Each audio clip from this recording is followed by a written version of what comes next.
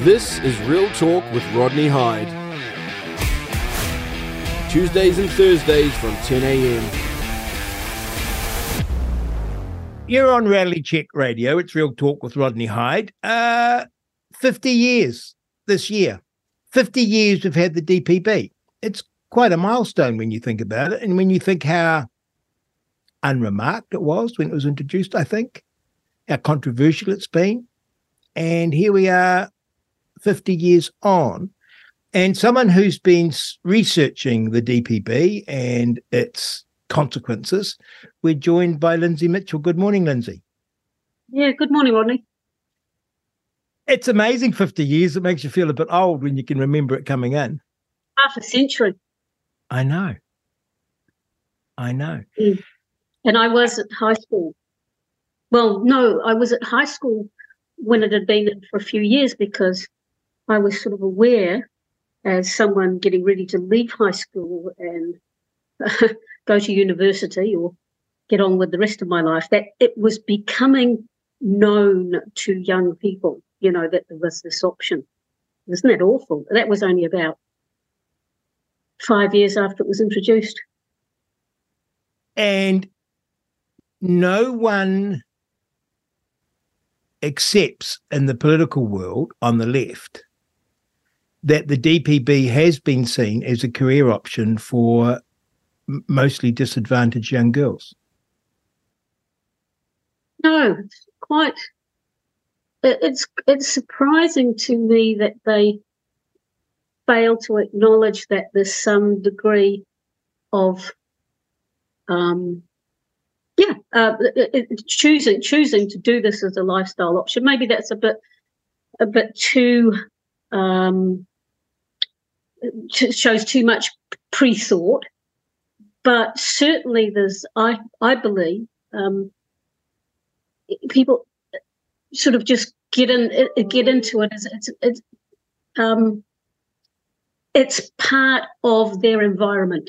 Because they've grown up in an environment where it's quite common. And, there is definitely research that shows that if you've grown up on welfare as a female, that the likelihood you will go on to have children and be on welfare yourself is very elevated.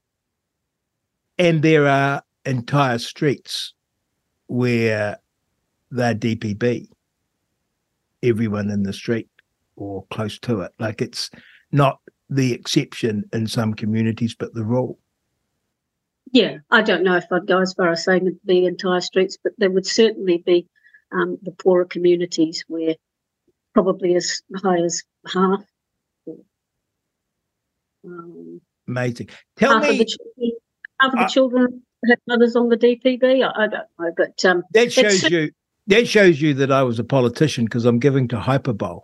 Half becomes everyone. Well, no, I don't know though, Rodney. I haven't walked down this street, but sure, common sense tells you that in the most deprived neighbourhoods, it would be very common.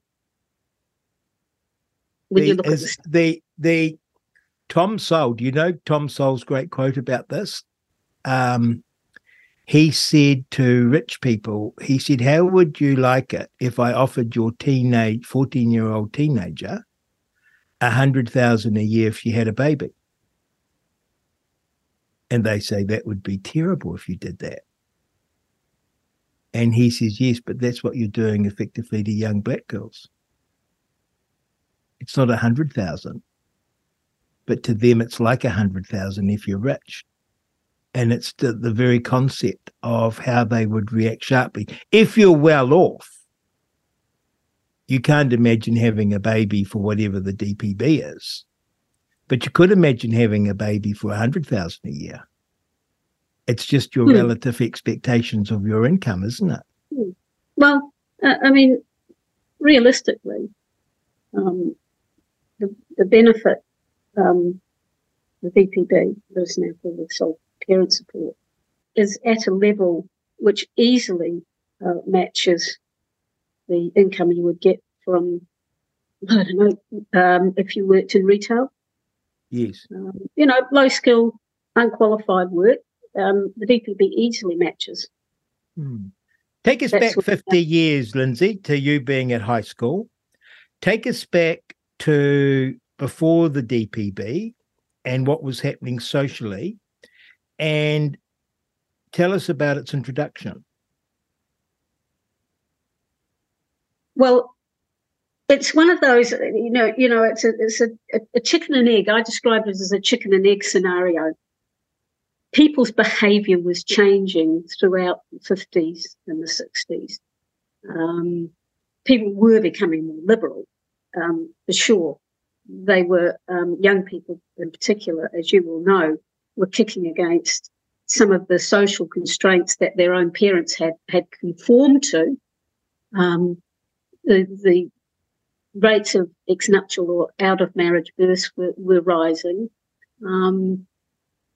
And people were not accepting the confines of marriage, till death do us part, if they weren't happy. They were protesting for easier divorce laws and so on. So society was changing. And as I point out in the essay, that governments do rightly respond to demand for legislative changes as society changes. But sometimes that response in and of itself accelerates the change. And I still maintain, broadly speaking, that we would never have seen the levels of single parenthood if we hadn't subsidised it.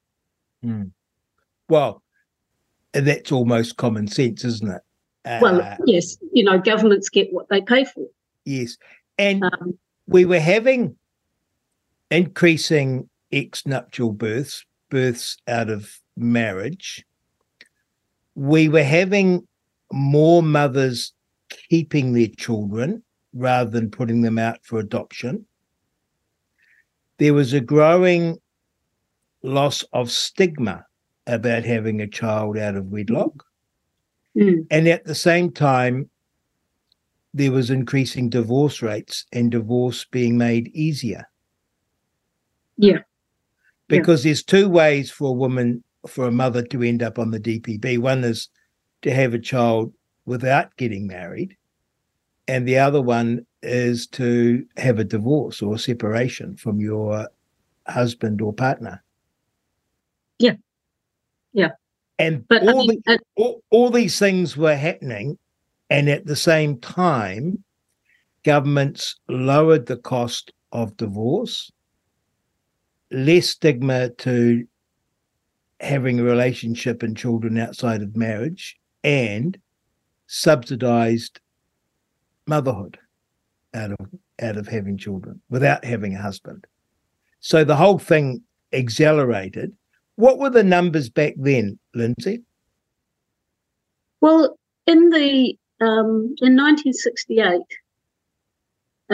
what was called an emergency domestic purposes benefit was introduced, and that was still could only be granted at the discretion of the people who worked at social welfare, as it was then. That was 68. By 1973, there were around 6,000 or 7,000 people on that benefit, and the need was, accelerating. The demand was growing, and it's a bit of a myth that it was the Labor government. Well, it was the Labor government that introduced the statutory domestic purposes benefit in 1973, which meant that somebody was entitled as of right. There was no discretion involved anymore. But the national government the outgoing national government had a private members bill in the offing by an MP called Lance Adam Schneider. So they were on board to introduce their own form of statutory entitlement, but they lost that election and Labor came in, and they did that, and it came into being on November 14, 1973. So 50 years ago. Yeah. And back And at that point, yes, 6,000 or 7,000 people. And then what did it rise to? Well, it just kept growing right through the 70s, 80s, and 90s. At its peak, sometime during the 90s, around about 114,000. I mean, there was quite a lot of alarm. Sorry, you carry on. There was quite a lot of alarm even by the late 70s, the late 1970s, because they had an inquiry then and tried to tighten up on the eligibility criteria, introduced things like, you'd have to go to marriage guidance counselling before you could qualify. But nothing that was introduced made any difference. The numbers just kept going up. By the 90s, you'll remember we had that terrible recession in the early 90s where unemployment hit 11%. I mean, young people these days have got no idea what 11% unemployment looks like. So that exacerbated the situation because there was then this sort of behavioural response, and it's been documented by none other than someone like Jane Kelsey, who's quite a left-wing writer, who talked about how couples then made pragmatic decisions to split up so that they would both be entitled to a benefit. The female, obviously, the DPB, and the male an unemployment benefit, so that they would have more income. I mean, that split up in inverted commas. So that sort of pushed the numbers along as well. So, right, it went as high as about 114,000, and thereafter, it's come down a little bit. It's very hard at the moment to tell exactly how many people are on a benefit because they fiddled around with the name and the qualification, the qualifying conditions. For instance, now you can only be on the sole parent support until your youngest child is 14, and so then you just transferred onto a job seeker benefit, but you don't appear there in those numbers. But at the moment, there are over 100,000 sole parents on welfare, just to bring you up to date. 100,000? At the moment. They're not all on the sole parent benefit, but overall the benefits. What has been in the data that you look at, what is the consequence of sole parenthood for children? That's a big question. It's a big question. I mean, looking on the bright side, for some children, it's better for them to be with just their mother. If they've got a father who, really is for instance, a lot of people on the sole parent benefit have husbands who are incarcerated. So if they have a father who they're better off away from, who's disruptive and so on, violent, it's better for them to probably be with their mother. Having said that, it is then best if she stays by herself and if she has stability and provides for them and makes them her priority. Then in that case, it may be better for the child. Okay. But in general, it's not a good thing for a child to be raised without their biological father. It's just not. And there's so much evidence in terms of their outcomes, in terms of their educational outcomes, their social outcomes in terms of mental health, whether or not they go on themselves to be dependent on welfare. It's in America, they pretty much, they're sort of a more conservative nation than we are. And even on the left, I'd say the Democrats are more like, our national party, and they're the left party. They accept they accept that married, two-parent families, science shows that is the best environment for children, and yet we fail to take that line in this country, and I don't know why. We're blind to it. Are we anxious not to be judgmental? Oh, for sure. Yeah. Yes, we are. I'm not absolutely sure, Rodney, but we have a very strong feminist streak in this country, which finds for the woman, and the woman is generally right.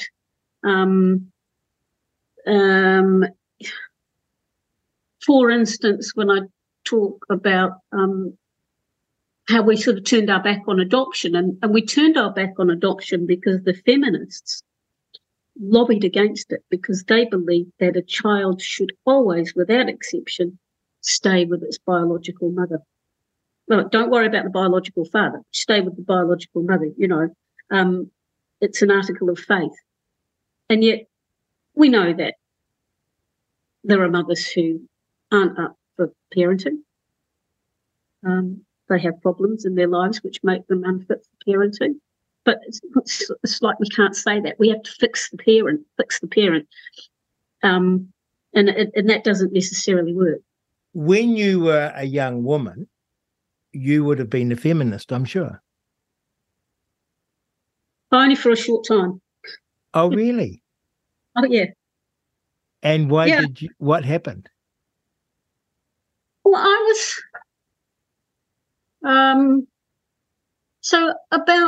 Well, I think I was 18, 19. I'd left home and I was living with my boyfriend. I was very modern. And I was reading books like the Marilyn French books. And I found myself starting to find fault with my partner constantly. And I thought, after I'd read this book, I thought, hey, I can't carry on like this. I'm seeing him through a totally different lens and looking for all of the problems that I'm supposed to find in men. And it just didn't work for me. So I thought, well, I'll flag that. Interesting. And when the DPB came in, was it controversial? No, not at all. I went through the whole process of searching through the microfiche files at the Wellington Library, the gorgeous Wellington Library, before they closed it. I knew thereabouts when it would be, and I think within a month I managed to find it just by going through all the pages that were on film. And it was like 2 weeks after the event and on page 18, and it just had a little headline like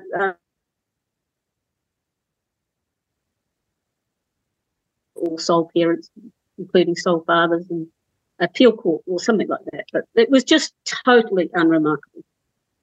And it was just like an evolutionary process. And yet, in hindsight, it was a significant shift in the expectations that we have of families, mothers, fathers, children, being in a financial position to look after your children before you have them. And I would hazard a guess, a level of irresponsibility about having children, in the sense that you didn't have to have the financial wherewithal to provide for them before you had them. Well, it's a lot of people will always take the path of least resistance. That's human nature. There's been a shift too, hasn't there, where we are the generation, the boomers, who are all about me. And I look back on my mother and father, and if you'd said to them, "Are you happy, Mum?" she'd look at you and think you were insane. Because it's not a question that she would ask of herself, because she was married with children and had a job to do. And it would never occur to her to say, "Oh, I think I'd be happier if I kicked Dad out." Or I left or I picked up with Bob down the road. It wasn't part of her thinking. It was, I'm a wife and a mother. And likewise with my dad, you worked, you provided for your family, and you were a husband and a father. And they were heavy responsibilities that you took seriously, and you put that ahead of yourself. And I compare myself to them, and I was growing up always thinking what suited me, if you know what I mean. And you suddenly realize, you find yourself talking to people and you're thinking, oh, look, I'm not very happy in my marriage. You know, I'm not very happy with Sam. I'm not very happy with Diane. I think it's best for the children we split. And it was just never a thought to my parents' generation. But you know, that sort of I think it'd be better for the kids if we split up. You know, it's quite comical, isn't it, really? It is comical. Transposing your desires onto what'll be good for somebody else. Because it isn't good for children when parents split up. Unless their parents are, you know, on the point of strangling each other. Children take it to heart. You know, they blame themselves for the fact that their parents split up. You know, what did I do wrong? Why did Dad go? What have I done wrong? You know, it's terrible. And it must be very hard if a new man comes on the scene. Oh, very much so. And which is probably why a lot of second marriages fail when there are children, because there are so many torn loyalties, and you know, it is very, very difficult to try and replace a biological father from a man's point of view. For the children, they have had a period of having their mother to themselves, and then they've got to share her again. The mother might have been unhappy, and suddenly she's happy again. And again, the children go, well, why didn't I make her happy? How come he makes her happy and I didn't make her happy? You know, we don't give children enough credit for how they see and feel the world. And then the new partner can resent the children. Yep, the new partner can resent the children. In the case of a very young child, I mean, we've seen what can result there. I mean, well, it's hard enough. It's hard enough to keep your cool with your own children at times. So goodness knows with someone else, and of course, different attitudes of parenting. Oh my goodness! So if we look over, it's been 50 years. Started off 7,000. Grew to 100,000. It had a huge effect in hindsight, along with everything else that was happening concurrently, with the role of men in society. Because when you see young men now, on the one hand, it's quite cool because they can have lots of girlfriends, but very hard for them oftentimes to settle down with a family and have that responsibility and that pride that comes from being the breadwinner and the father. And there must be a lot of men, well, we know there are, at a loose end in society, unhooked, because they aren't settled down as they were in previous generations, because for every sole mum, there's a dad somewhere, not hooked up. And quite often completely separated from the child. I mean, it's difficult, isn't it? Because we go back to that time when these sort of societal expectations could seem quite oppressive. Yes. that, and like if you heaven forbid, if you got your girlfriend pregnant, you were damn well going to marry her. Yes, there's a shotgun for that reason. Yeah. And yet we've gone from that, which I don't think is a good situation, to having to a place in time where you have no obligations to each other. I think that is why I think that that is why people do still get married, Rodney, because they desperately want some sort of old-fashioned commitment. Yes. And something to start. Sorry? I have gone 100, degrees, 180 degrees on this. I remember being a teenager and in my early 20s and thinking, poo-pooing marriage. Anyone that criticised the DPB was a meanie and just an old-fashioned dinosaur that should die out. And that this whole welfare and looking after young mothers and allowing easy divorce was the measure of a civilized society. Yeah, the price we were prepared to pay. Yes. And I never, ever, ever, and this is the amazing frame, looked at it from the child's point of view. I never said to myself, well, I was thinking about what it meant for me and my cohort. I never thought about what it means for a little baby being born, or a little toddler, or a little kid at primary school, or a kid at high school. And of course, we've all had these experiences. No one's escaped the trauma unless they're very fortunate of marital breakups and the rest of it. So it's not like, or having had to go on a benefit or still being on a benefit. It's part of our life and part of our society. So it's not like we're sitting there and poo-pooing anything. It's just a fact to discuss that we didn't take into account that the whole point of marriage, the whole point of that stability is the next generation. It's not about your happiness. I'm in total agreement with you. And we've seemed to have gone away from what is natural. This may sound a little silly, but my guilty pleasure is golf. And I go to the golf course, and part of the reason I really like it there is because there is so much bird life. And at the moment, we've got the paradise ducks and the plovers with their chicks.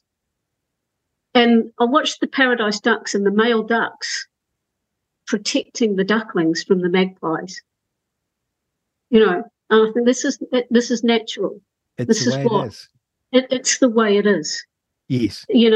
We are the same. We are part of nature, and we were meant to procreate together and protect and raise our children together. But people far cleverer than me have decided, well, that's not the case at all. And it really, a child can be brought up in any environment as long as they're loved. It doesn't matter what the shape, form, and whether there are people coming and going, or whether they have to keep shifting houses or whatever. They'll be all right as long as they're loved. And it's just pie in the sky. And there's no confusion about the role of the drake and the duck. It's not the ones I've observed. Lindsay, thank you. That's 50 years of the DPB. It's an auspicious year when you reflect on it, because it's just a part of the transformation of society, but it's been a significant one. And isn't it remarkable that it is, as Lindsay explains, it came in sort of in an evolutionary way, not a big drama, and yet fundamentally changed attitudes, societal expectations, the role of men and women, how we look after kids, how we think about kids, how we think about marriage, how we think about families. 50 years this year. My goodness. You're on Reality Check Radio. It's Real Talk with Rodney Hyde. Please send me a text, 2057. Email me, inbox at Reality Check Radio. I love your thoughts on 50 years of the DPB. And I wonder what New Zealand would be like if we hadn't introduced it. And I wonder if we'll ever move away, or is it even politically possible? There you go. Text me with your thoughts. This is Real Talk with Rodney Hyde. Tuesdays and Thursdays from 10 a.m.